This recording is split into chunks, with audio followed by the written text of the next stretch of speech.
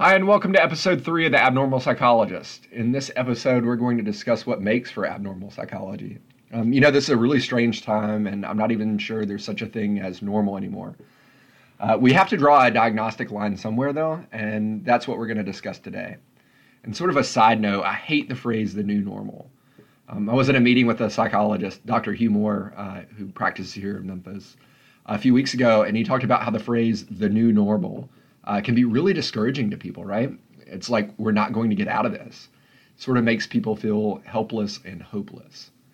Anyways, before we dive into this episode, I wanted to let you know that there is a virtual 5K race coming up to support a really good cause.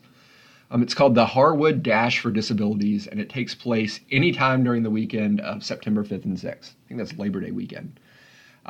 You can walk or run anywhere, and the money goes towards the Harwood Center. The Harwood Center is a nonprofit center in Memphis.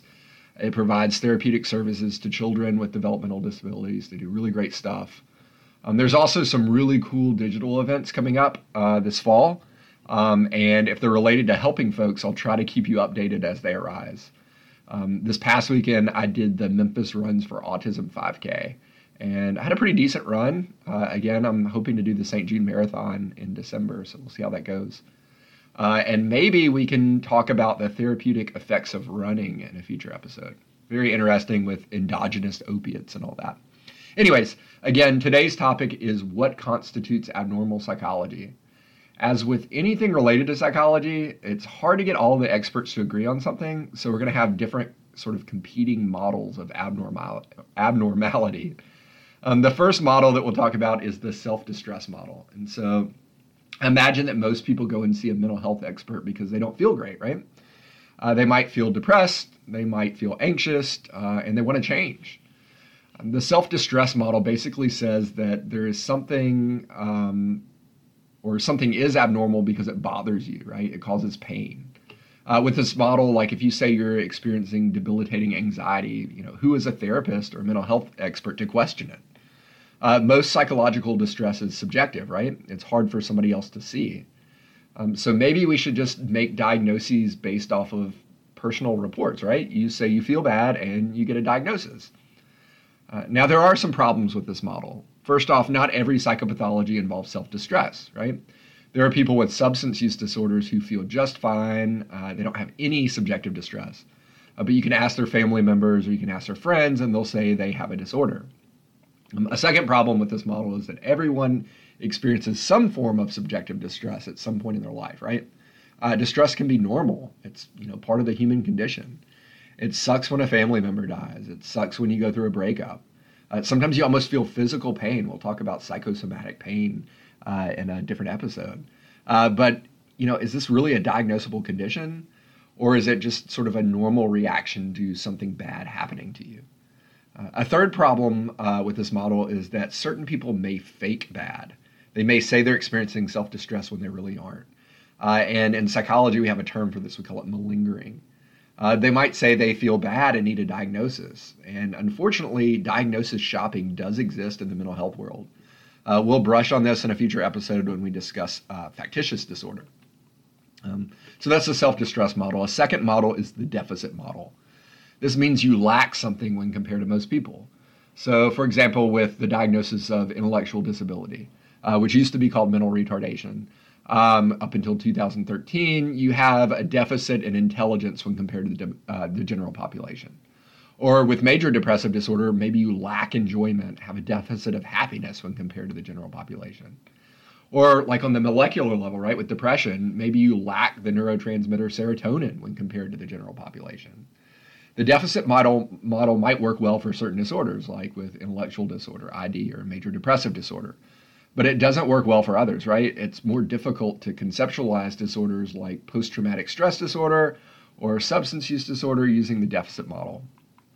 A third model is the functional disability model. With the functional disability model, something is not a disorder unless it negatively impacts your everyday life. So you might feel distress, you might lack something, but if it's not affecting your home life, your work life, social life, or school life, it's not considered a problem.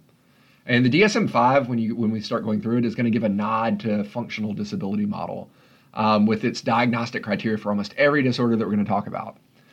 Disorders will have a criteria that says something like the disturbance causes clinically significant distress or impairment in social, occupational, or other important areas of functioning. That's a must-hit criteria for a lot of disorders. So with something like intellectual disability, right, you can have a low IQ, say an IQ in the 60s, and not meet criteria for the disorder because you're getting by in life just fine. If there's no negative impact, there's no real disorder. Another model is the prevalence model.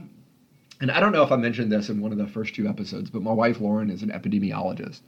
We actually met when I was in graduate school. I was a cognitive examiner on a research study that she works on. I've tried to have her as a guest lecturer or guest speaker on this podcast to talk about her research, since it's relevant to psychopathology, or even just to talk about COVID, even though technically she's not a virologist. But she doesn't seem crazy about the idea. So I'm going to try something different. I'm just going to yell down the stairs. I'm in my upstairs office right now and see if she'll answer this question. So maybe we could have this new segment called Hey, Lauren. Hey, Lauren! Lauren! All right, this isn't going to work. I think she's ignoring me. But anyways, I was going to ask her, what's the difference between prevalence and incidence? Prevalence is how many people have a disorder or disease at a certain specified time, the way I understand it. We talk about prevalence a lot more than incidence with psychopathology. So many of the disorders that we'll talk about have what we call LTP, which is lifetime prevalence estimates. So if something is super prevalent, let's say like pain after a breakup, psychological pain after a breakup, should we call it a disorder, right? For abnormal psychology, maybe something is only a disorder if it's abnormal in the sense that most people don't experience it. So for example, with intellectual disability, it usually involves only about the lowest 3% of intellectual functioning. So that's not very prevalent. If something is super prevalent, though, maybe it's just a normal part of the human condition. Like, being shy is pretty prevalent. We don't pathologize shyness, or at least not exactly. We'll talk about social anxiety disorder and schizoid personality disorder in a future episode. Let's take something relatively rare, like being left-handed. It's not very prevalent, right? Only about 10% of the population is left-handed. I play golf left-handed, I bat in baseball left-handed, but I do everything else right-handed, so I don't really know what you consider me. I don't think I'm like truly ambidextrous. Anyways, based on the prevalence model, right, being left-handed should be a diagnosable condition. It's rare. And also, if we look at the functional disability model, in some ways, right, we live in a right-handed world. The mouse in computer labs, if it's a wired mouse, is for right-handed people. Scissors are for right-handed people.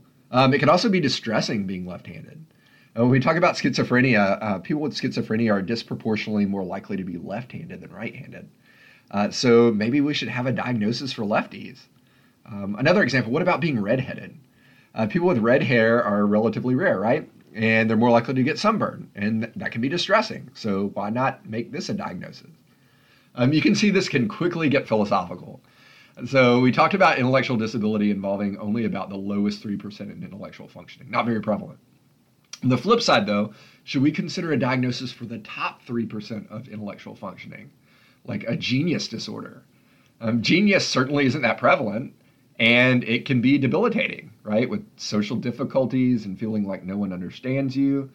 Why not make this a diagnostic category? And coincidentally, in the state of Tennessee, being intellectually gifted is considered a special education eligibility category by the Tennessee Department of Education. So interesting. It sort of is a disability in Tennessee, but not by DSM-5 standards. Anyways, we could also compare people to others in your culture, right? If something is abnormal in your culture or what we call maladaptive, maybe that makes for a disorder. I'll dedicate an entire episode to cultural conceptualizations of psychopathology later. And one of the things I'm really excited about in the upcoming week, I'm attending, I say attending, but it's virtual, a continuing education session on Thursday night with the Memphis Area Psychological Association, MAPA, called White Healers, Black Souls, Treating Racial Trauma in the Time of Ahmaud Arbery, George Floyd, and Breonna Taylor. And I'm really excited about this session, and I'll try to report back on what I learn in a future episode. All right, let's get to some other models. So we have models of disability that relate to certain psychological paradigms, like behaviorism, cognitive psychology, humanistic psychology, and interpersonal psychology. So according to a behavioral model, right, a behaviorist model or behaviorists might ascribe to a behavioral model, which means that a disorder involves behaviors or symptoms that you can see and you can count. For example, like with attention deficit hyperactivity disorder, right, we might be able to count how many times somebody fidgets in a 30-minute period. We can compare those fidgets to the average number of fidgets for a person and decide whether it meets some sort of diagnostic threshold. Or with, say, like alcohol use disorder, we could come up with an observable behavior. We could say that having more than 10 alcoholic beverages in a week, and I'm just making this up, but that would be an observable behavior, constitutes a disorder. Again, this model has its shortcomings. There are certain psychopathologies where it's really hard to see, to observe and to count the symptoms, right? Someone might feel super, super high in anxiety in a social situation, have super high levels of self-distress, and nobody else will be able to see it. Or the number of behaviors that would constitute a disorder, right, might not be the same for everybody. To a certain extent, it's kind of relative, right? Like with the alcohol example, 10 drinks for a 250-pound man might be different than 10 drinks for an 80-pound woman. And we also have the cognitive model, which says that something can be diagnostic if it involves a disordered pattern of thinking. So with depression, the famous psychologist Aaron Beck, he's known for being a cognitive psychologist, or for cognitive therapy, defined depression as being negative thoughts about yourself, the world, and the future. Or with anxiety, maybe we have thoughts that are mistaken. We call these cognitive distortions. And the key to therapy with this model would be to address and fix these maladaptive thought patterns. Since a large number of people who study psychopathology are physicians, like psychiatrists, the medical model can be used to diagnose psychopathology. So with the medical model, maybe there are diagnostic tests that can reveal whether you have a psychopathology or not.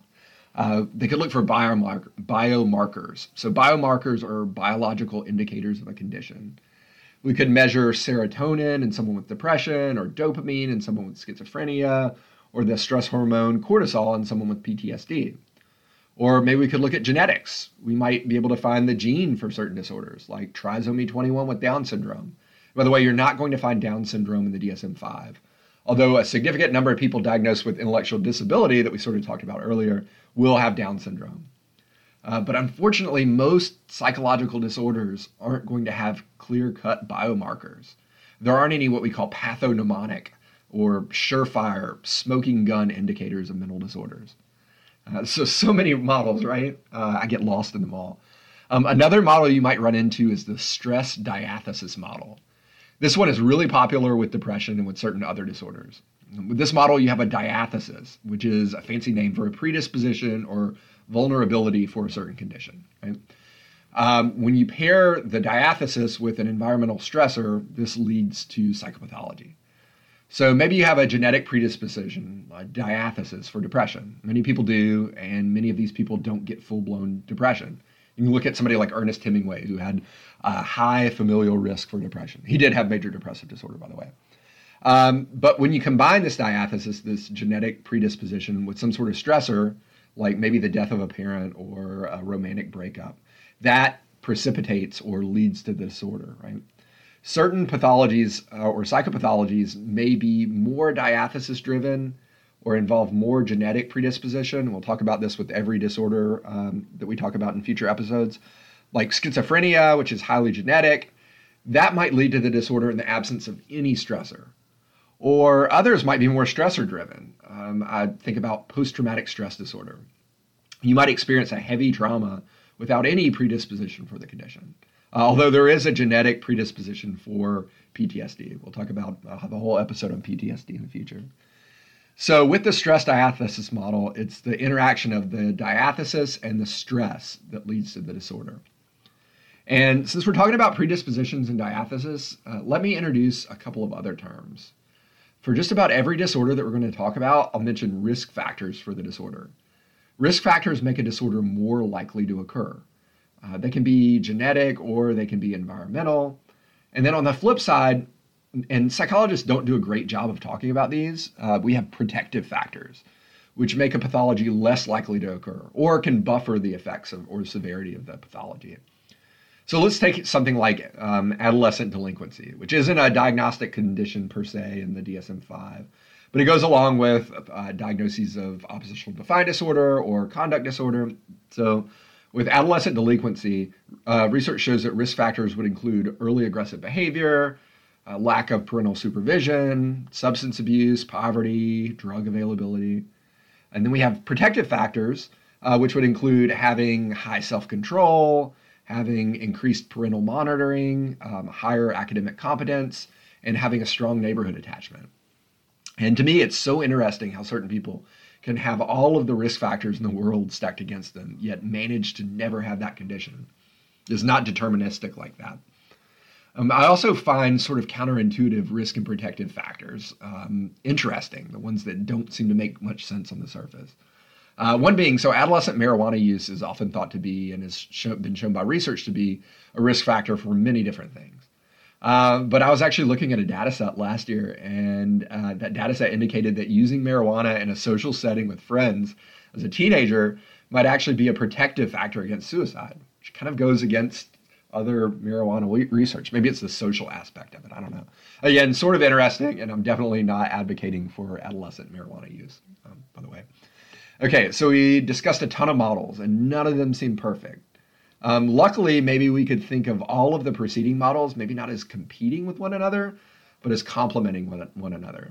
And so enter the biopsychosocial model. So this model has been around since 1977, which was 10 years before I was born, when it was introduced by psychologist George Engel, or he was actually a psychiatrist. He was a medical doctor. And Engel introduced it with a sort of parable about snow shoveling, which I'll admit I'm probably not paraphrasing perfectly. But it goes something like this. There's a middle-aged man who goes down to shovel snow in his driveway during the wintertime and ends up having a heart attack and dying. And this happens more often than you think. There tend to be spikes in cardiac events when it snows due to snow shoveling. The man is brought in for an autopsy, and the coroner finds extensive artery blockage and rules the cause of death as a heart attack. So pretty straightforward, right?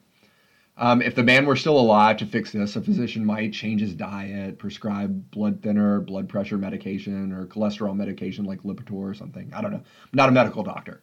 But Engel would say this is a pretty narrow-minded approach. This all just took biology into account. What about psychological and social causes? So we dig deeper and find this middle-aged man was feeling some low-grade depression. He didn't feel as manly as he once did. And he was sitting on the couch watching a football game during the snowstorm. He had also been having frequent arguments with his wife. They hadn't been as intimate as they once were, which sort of threatened his virility. And he also felt like she's been nagging him a lot lately. So his wife comes into the den and says, if you were a real man, you'd be out shoveling snow to clear the driveway for your wife and kids. And, you know, for somebody that is really comfortable with themselves, they might just shrug that off. But this comment really hit home because of his low-grade depression and his threatened masculinity. So he says, I'm going to show you. And he goes out, shovels snow, and then dies of a heart attack. The medical treatments that we talked about earlier are just one piece of the puzzle. Maybe this man's life could have been saved through psychotherapy, you know, addressing his depression, or through couples therapy, addressing relationship issues. Maybe his depression made him more vulnerable to eating unhealthily, right? Which in turn spiked his cholesterol. Engel's point was that far too often physicians only look for medical explanations. And this is why he came up with the biopsychosocial model. In the biopsychosocial model, which can be applied to any pathology, not just psychopathologies, the bio deals with stuff like genes, anatomy, neurotransmitters, the immune system, a lot of different physical things, while the psycho deals with thoughts, feelings, beliefs, behaviors, personality, motivation, intelligence. And then the social deals with family, relationships, community, culture, acceptance, and even things like availability of resources. So when we're talking about something like a heart attack, we can't just look at cholesterol levels or genetic risk. That's too simplistic. We need to get integrated with the bio, the psycho, and the social. We might have to look at the entire community instead of just at the sort of the genetic level. We might have to look at cultural context in which the person lives. And what's really cool is you could even apply the biopsychosocial model to something like COVID-19. Anyways, that draws a close to this episode. Time to check the mailbag, and once again, it's disappointingly empty. Please send any questions or comments you have to ctaylo41@cbu.edu with the subject line mailbag. In the next episode, we'll do an overview of common forms of therapy. So until then, stay well and take care.